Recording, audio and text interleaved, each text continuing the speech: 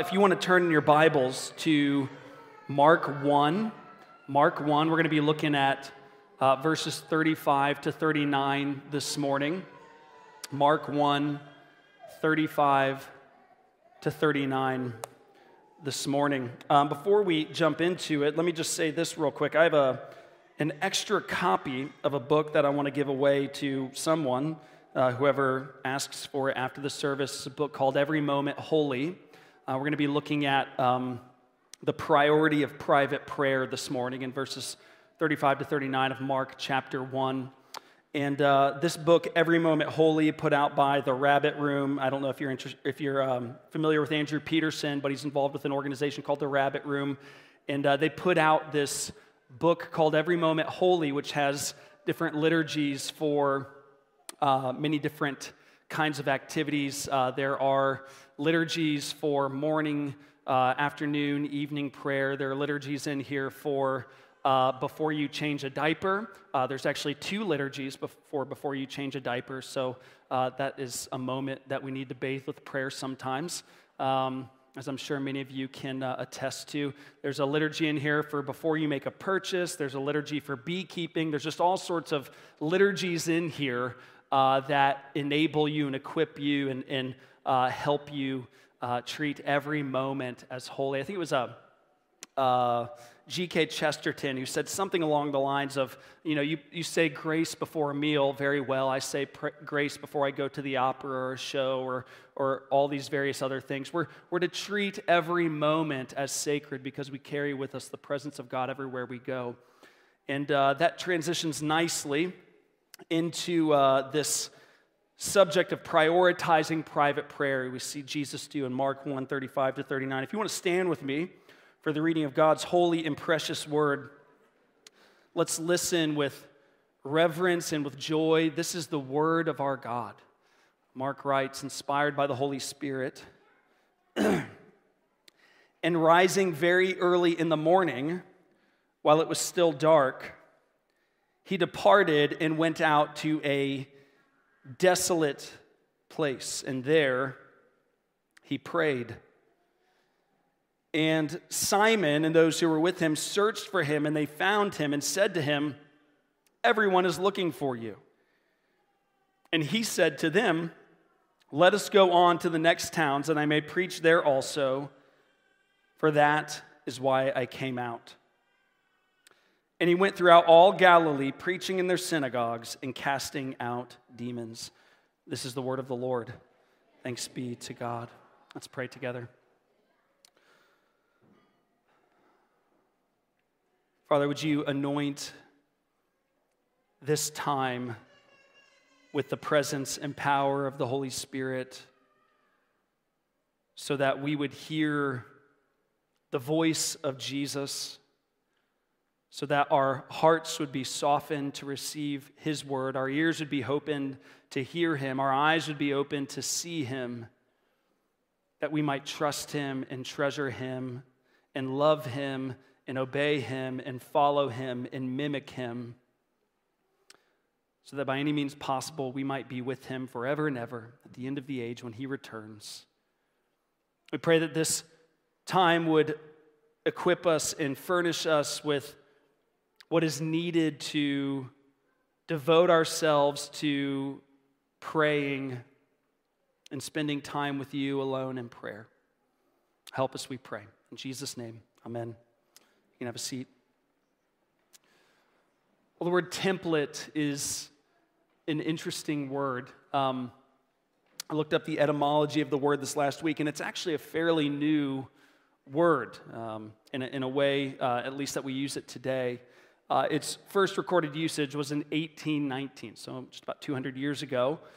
And of course, a template, as you know, is a kind of pattern or a gauge for shaping a piece of work. It's a kind of form or a pattern, a kind of mold, which you use to help guide you in making something exactly like it. So if you're drawing something and you want to make you want to use a particular drawing, you want to draw something exactly like it, you might use the particular drawing that you want to draw and use it as a template to kind of trace your own drawing. Or if you're making a budget and you're a nerd, you might use an Excel spreadsheet, right?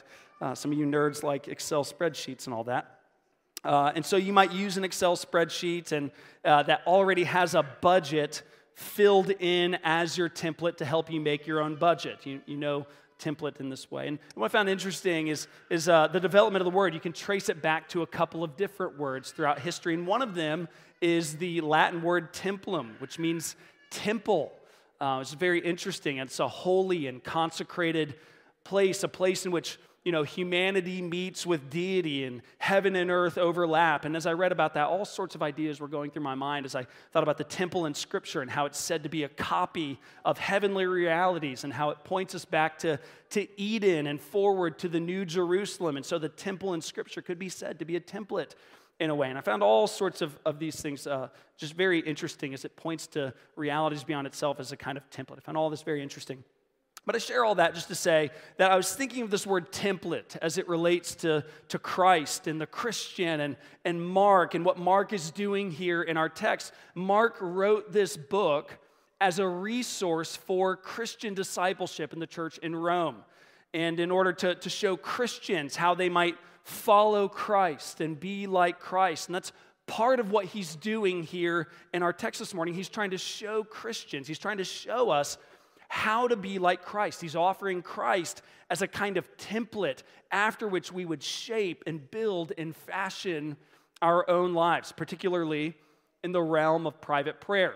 And so the big idea that I want to look at this morning is that Jesus is an example in prioritizing private prayer. Jesus is an example in prioritizing private prayer. And we have a single point this morning, and that is just the priority of private prayer. And with that, I want to talk about some of the difficulties with private prayer and offer some direction for private prayer. So look again at verse 35 with me. Mark writes, "And rising very early in the morning, while it was still dark, Jesus departed and went out to a desolate place, and there he prayed."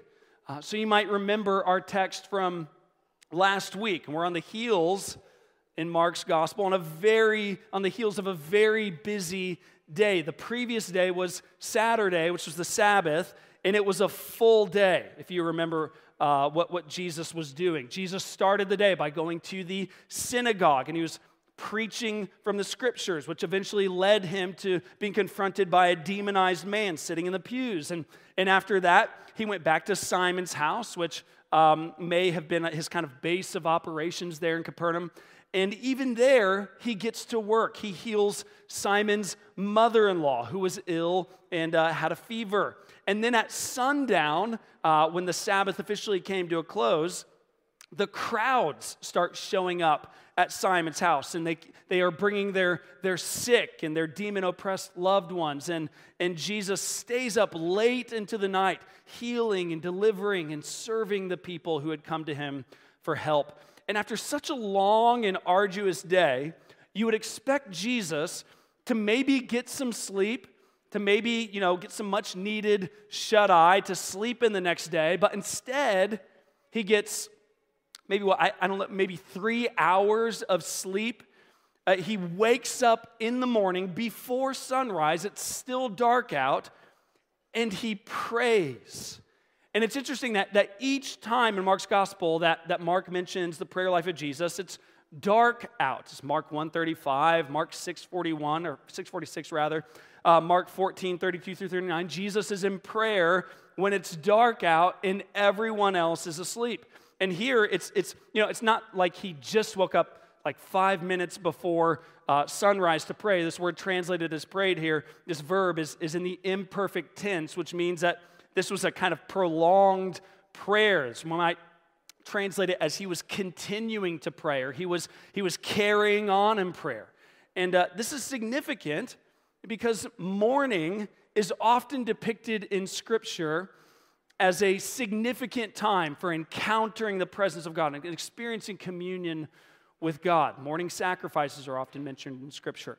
The morning prayer is often portrayed. We just heard this in Psalm 5 there at the beginning of the service. And there's multiple reasons for that, but one reason for experiencing communion with God early in the morning is that the quiet stillness of the morning just gives opportune time for solitude, for being alone with God.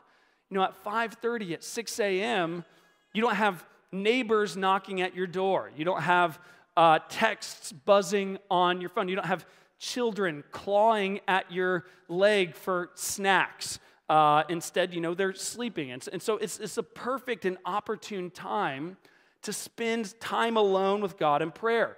For this reason, chances are, if you know someone, if you know a man or a woman who has a rich life of prayer and an admirable prayer life, chances are that they get up early in the morning to pray before others are up, before the kids are up, before breakfast needs made, before they need to get off to work or whatever. They spend time alone with God in prayer like Jesus here.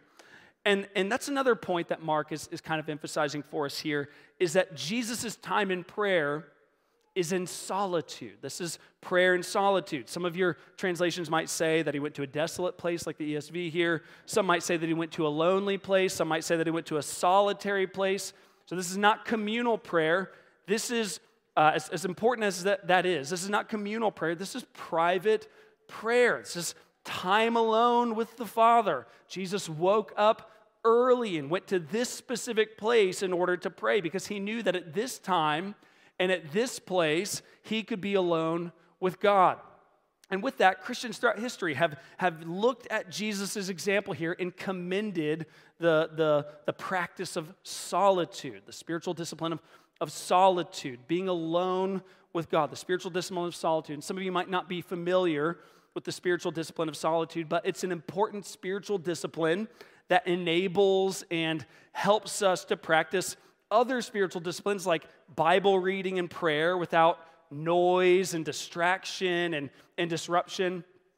Donald Whitney, in his great book on spiritual disciplines, says that solitude is the spiritual discipline of voluntarily and temporarily withdrawing to privacy for spiritual purposes. This period of solitude may last only a few minutes or for days.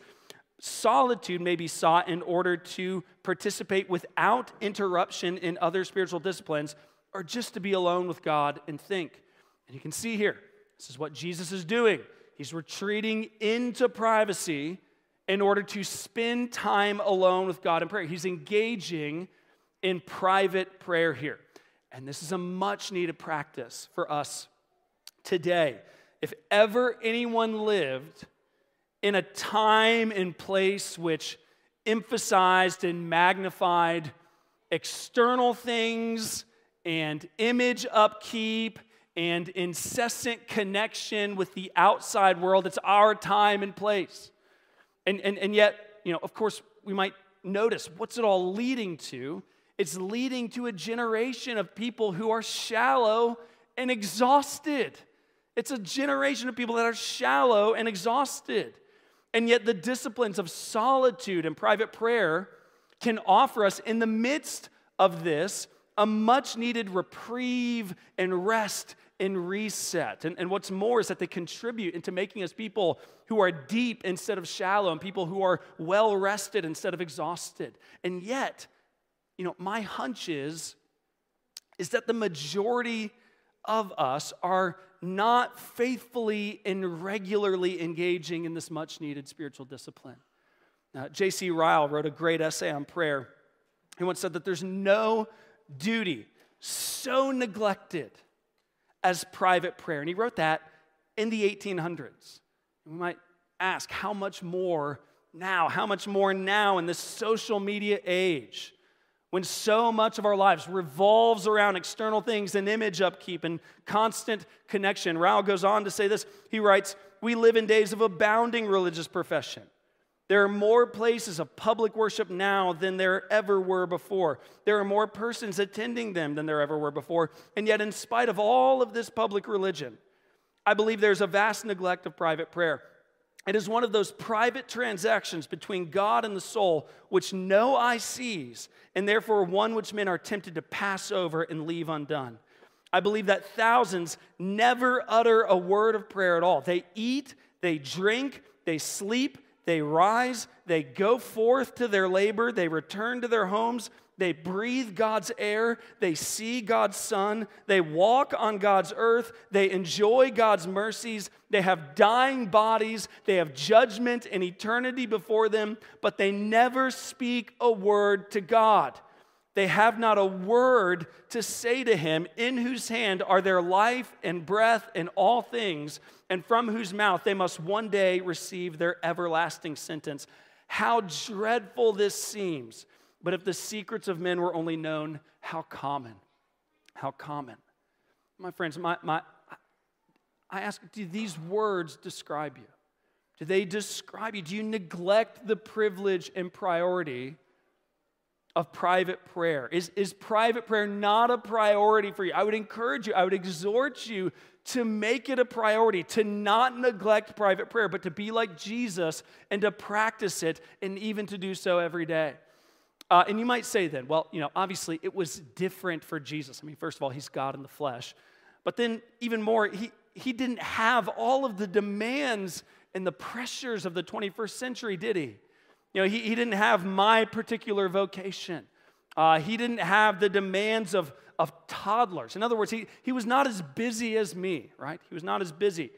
And that can be a great difficulty. Busyness can be a great difficulty or hurdle to private prayer. Busyness, my hunch is that for many of us who neglect regular private prayer, busyness might be a fairly common excuse. And, many of us are genuinely busy. Many of us are genuinely busy. And that's okay in moderation to be busy. Anyone who genuinely cares about the needs of others, and anyone who genuinely loves their neighbors and is concerned about doing their jobs well, or keeping up their home, or raising their children rightly, or whatever, you're going to be busy sometimes. And that's okay in some measure. It's good to work hard.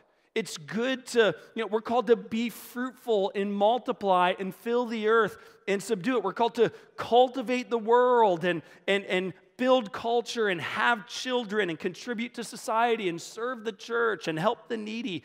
Even, in the construction of the biblical week, have you ever thought about how disproportionate it is that the time that we spend is devoted to work? 6 days. We're called to labor and to do our work. And then we're to take one day for rest and worship and devote that day to worship. And even on that day of rest, Jesus shows us, just last week on the Sabbath, we saw Jesus show us that part of that rest includes serving his people and serving those in need. That's part of this. The biblical week is disproportionately devoted to work. And with that, part of what I want you to see here is that Jesus was busy. Jesus was busy. Even on the Sabbath, what was Jesus doing from morning till late at night? He was teaching and healing and serving and delivering, building for the kingdom of God. And with that, he even had the expectations of the disciples and the crowds pressing in on him, even here on Sunday in the morning. You can't as readily see it in the English translations, but there's language here. It's a bit stronger than the translations would have you believe. So verse 36 says that Simon searched for Jesus. But that word translated as search is a lot more aggressive than that. That word search is kind of anemic comparatively. This word communicates a kind of urgent pursuit. There's urgency in this, almost like saying Simon was hunting for Jesus. Peter was hunting for Jesus. He was urgently pursuing him and urgently searching for him. And then verse 37, it merely says that everyone, they said everyone is looking for you, but the NIV might capture the tone of the passage a bit better here when it says that they exclaimed, everyone is looking for you. That better kind of captures the tone of the passage. And sometimes you'll see this text as an encouragement to people to seek Jesus like Simon and the crowds were seeking for Jesus here. But that's not the kind of seeking that we're called to. One commentator, James Edwards, says that this kind of seeking here is the kind that attempts to determine and control Jesus, not submit to and follow him. You see, they were trying to control Jesus and pressure Jesus with their expectations and demands. Maybe they weren't the expectations of toddlers or bosses or coworkers, but Jesus still had the expectations of the crowds and his disciples pressing in on him. They were pressuring him to come back to Capernaum and to continue with the busyness of the previous day, healing and delivering and serving and meeting people's needs. And of course, he didn't capitulate to the crowds, but he did continue on doing much the same throughout all Galilee here. We see that he continued on with similar work in his itinerant ministry. And even in the midst of all of that pressure and in the midst of this busyness, Jesus prioritized private prayer. And if Jesus prioritized private prayer, even in the midst of a hectic schedule, we ought to prioritize private prayer even when busy. Martin Luther was a good example of this. He once said, "I have so much to do tomorrow that I'm going to spend the first 3 hours in prayer." You know, so often prayer is one of those things that we drop first when we're busy. But Luther shows us, shouldn't it be the opposite? Shouldn't the opposite be true? Shouldn't we devote ourselves even more ardently to prayer when we're particularly busy? Doesn't prayer become all the more necessary when we're particularly busy? Paul Miller hits the nail on the head in his great book, A Praying Life, when he says this. He says, if we love people and have the power to help, then we're going to be busy. Learning to pray, then, doesn't offer us a less busy life. It offers us a less busy heart. In the midst of outer busyness, we can develop an inner quiet. Because we are less hectic on the inside, we have a greater capacity to love and thus to be busy, which in turn drives us even more into a life of prayer. And thus, although busyness is often an excuse for neglecting private prayer, it actually gives us all the more cause to prioritize it. But then for many of us, I wonder if we might safely assume that even if we say busyness is a hurdle to private prayer, we're actually less busy than we think we are, aren't we? I mean, I think one indicator of this could be that little tool on your phone that tracks your screen time. So like just go into your settings and find that, and that will give you a good idea of whether or not you're actually busy by telling you how much time every single day you devote to looking at this little device in your pocket. And so for some of us, that's going to be a clear testimony that a lack of private prayer in our lives is not due to a lack of time, but a lack of priority. In other words, another difficulty and hurdle to face when prioritizing private prayer is social media, technology, smartphone, whatnot. Jesus, of course, would take time in the morning or the evening to pray whenever everyone else was asleep, because that is when he would have time alone. And for many of us, however, instead of taking morning or evening to pray, we take it as a time to check social media or do whatever else on those little blue screens that we hold in our pockets that so insist on controlling our lives. It very well may not be Peter or his disciples, but a different kind of follower who's determining what you do with your mornings. It may not be the crowds of Capernaum. It may be the crowds of Silicon Valley who are controlling what you do with your mornings and with your evenings and your time alone. You might think, well, why is he pressing in on this issue so much? What's wrong with looking at social media in the morning or in the evening or when I'm alone? Why are you applying the text to this particular issue? Well, I want to narrow in on this particular issue because of how pervasive social media is in our lives. You know, modern discipleship demands that we address social media and technology at some level. And I want to apply to this particular issue because sometimes we can allow our preoccupation with technology and social media, YouTube, Insta, and Twitter, and all that stuff. And I don't know what else the kids are using these days, but there's other stuff now too, I guess. And we can allow these things to crowd out spiritual disciplines in attending to the things of God. Andy Crouch once cited that Justin Martyr in the early 2nd century identified 4 major challenges to discipleship. It's this sexual immorality, wealth, magic, and ethnic hatred or racism. And Crouch then said, swap technology for magic, and little has changed in almost 2,000 years. And he's exactly right. And we need to address it. We need to think carefully about the ways in which we're using technology and social media and what kind of formative power we're allowing these things to have over us as Christ's disciples. And not many people have considered the formative power of social media, as well as an MIT professor by the name of Sherry Turkle. In 2011, she released a wonderful book called Alone Together, based on a study that she conducted of the lives of people from multiple different ages and settings. And she found that largely the use of technology and social media in the lives of young people was forming them to become people who view their lives in terms of performance for the consumption of others. She writes this. She says that more and more people are becoming externally manufactured rather than internally developed. On Twitter or Facebook, you're trying to express something real about who you are, but because you're also creating something for others' consumption, you find yourself imagining and playing to your audience more and more, so that those moments in which you're supposed to be showing your true self become a performance. Your psychology, she says, becomes performance.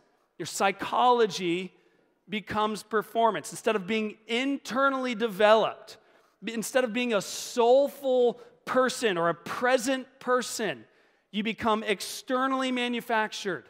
You know, instead of going on a hike in beautiful mountain scenery or forest and enjoying the beauty of God's creation, being overwhelmed by the glory of your Creator, you're posing and doing weird things, taking pictures of yourselves and posting it on social media in order to be an influencer or whatever. Instead of enjoying the presence and listening to an image bearer right in front of you, you're checking this screen. You can't take your eyes off of a screen. Instead of resting in who you are as a son or daughter of God, you're feeling pressure to keep up image on social media and stay plugged in whenever you have opportunity. Instead of giving your mornings or your evenings to prayer and communion with God, you scroll through social media as you lay in your bed and check how many likes you got on yesterday's post. It's causing us to be externally manufactured and rather than internally developed, to a point where psychology becomes performance. And here, what we find in Jesus is an example of a way to fight back against those tendencies and those pressures and find a path to freedom from this life of performance and the practice of private prayer.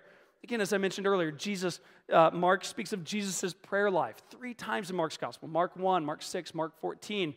And all 3 of these times come when Jesus is in the midst of a frenzy of activity and pressure and opposition. And what's he showing us in this? He's showing us that when the world is pressing in trying to distract Jesus from his identity and purpose, Jesus went alone to the Father in prayer, because it's in God alone where we find our true identity and true purpose. And so we found rest there and reprieve there, and he found assurance there. For in going to the Lord in prayer in the mornings as a regular rhythm and practice is a way in which God works in our lives to ground us in our identity and purpose, and the identity and purpose that he gives us. It reminds us that we're children of God when we spend time with our Father.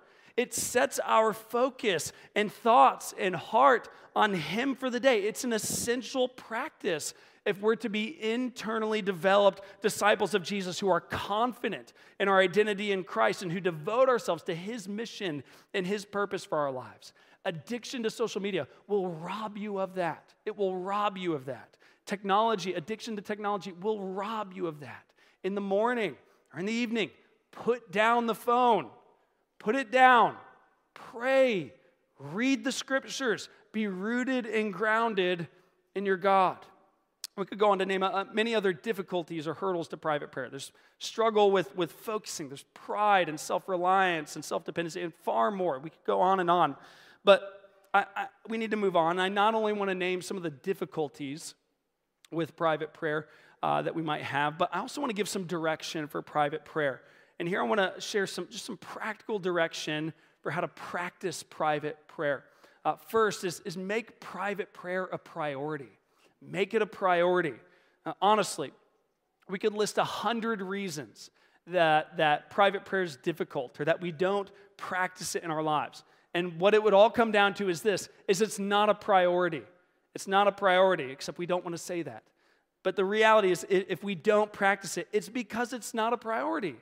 Because you always make time for the things that you think important, for the things that you prioritize.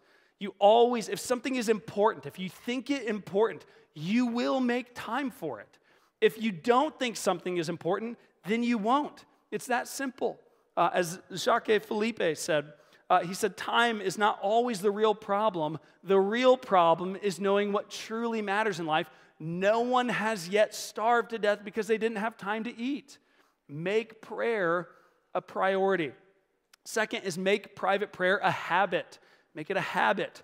I know that we might not like to think of prayer as a habit. We might like to think of it in a little more romantic terms than that. Like we should pray because we're so desirous of God. We so want to spend time with Him every single day that we're driven to our knees because of our overflow of our love for God. And of course, that we want that to be the case. That is great. That is wonderful.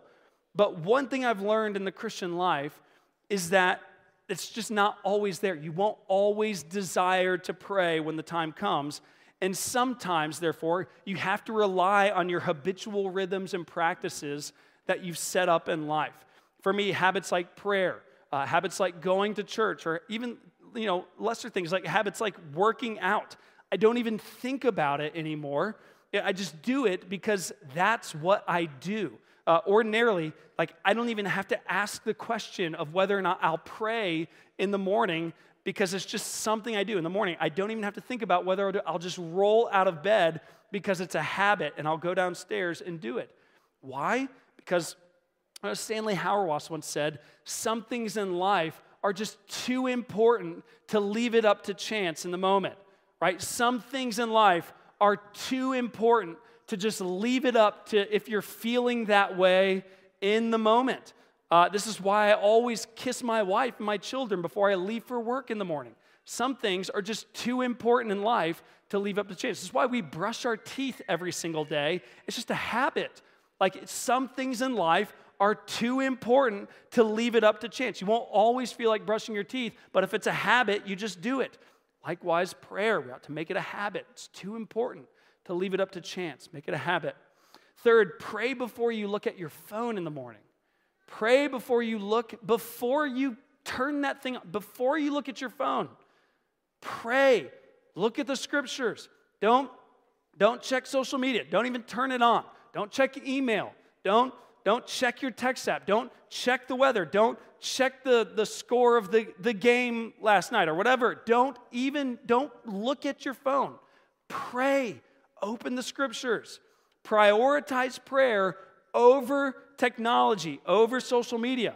Why?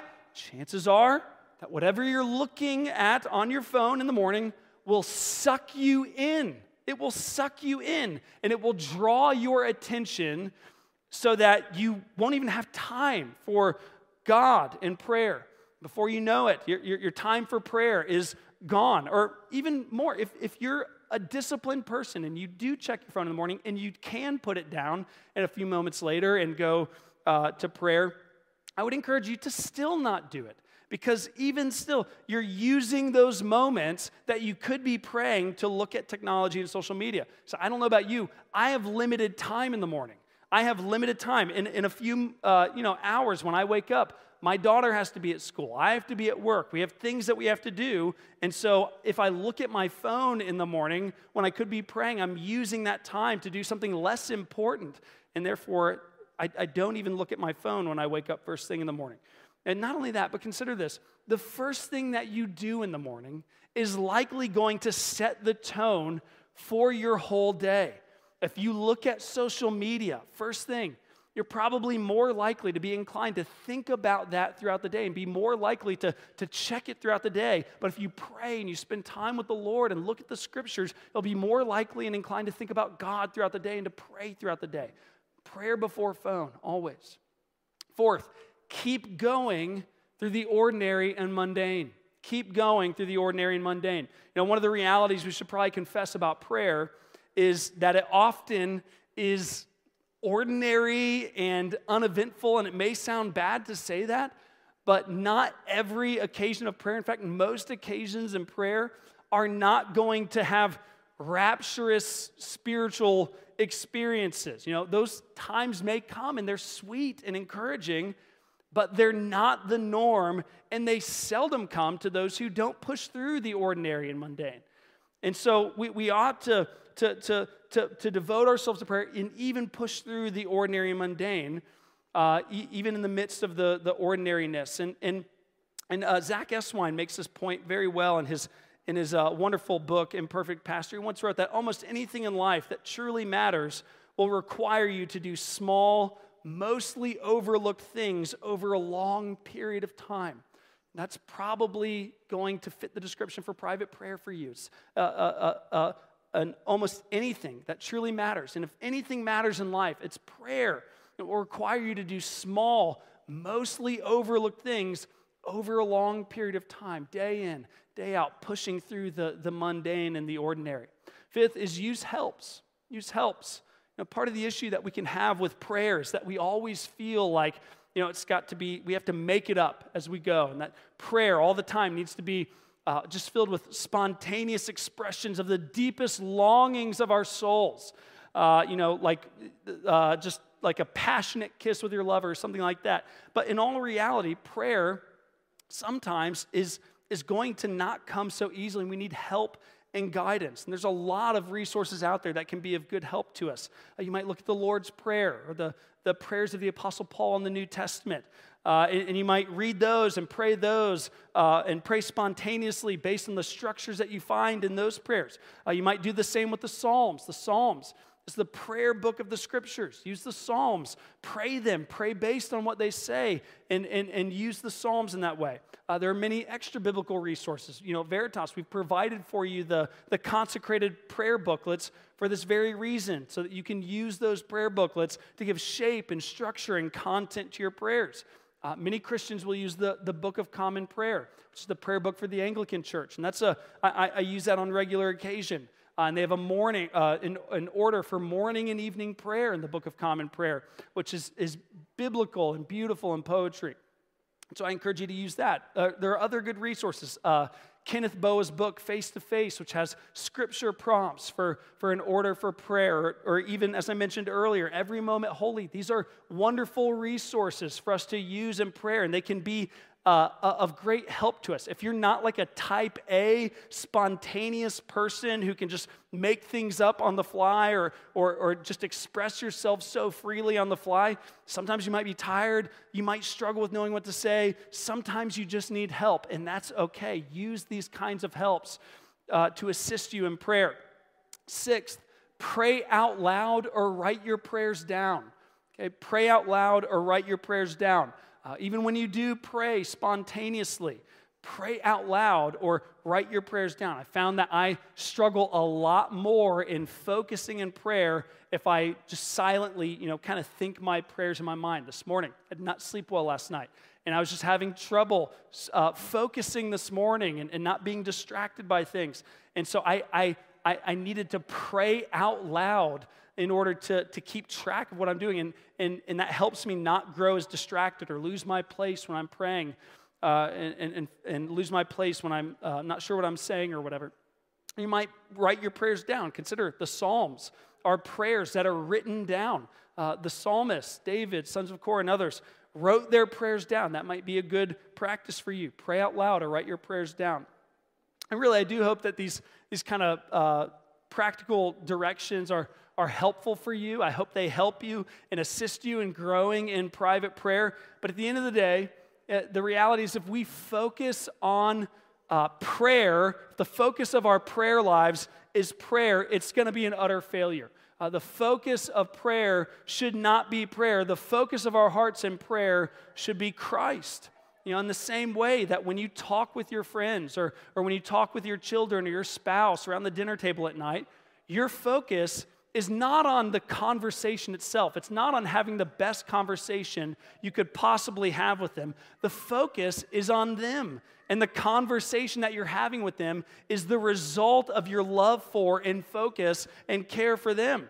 Likewise, Jesus did not get away to pray here because he loves prayer so much. He got away to pray here because he loves God, his Father. And so my last piece of direction for us is to look to Christ overall.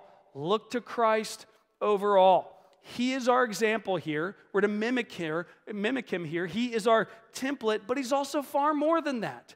He is our God. He is our temple, as the word template might suggest. But he's far more than just our example here. He's our access to God. He is the place in which heaven and earth overlap. He is the place. He's the person in which deity and humanity meet. And so prayer is really all about being with him. He's our rest. He's our identity.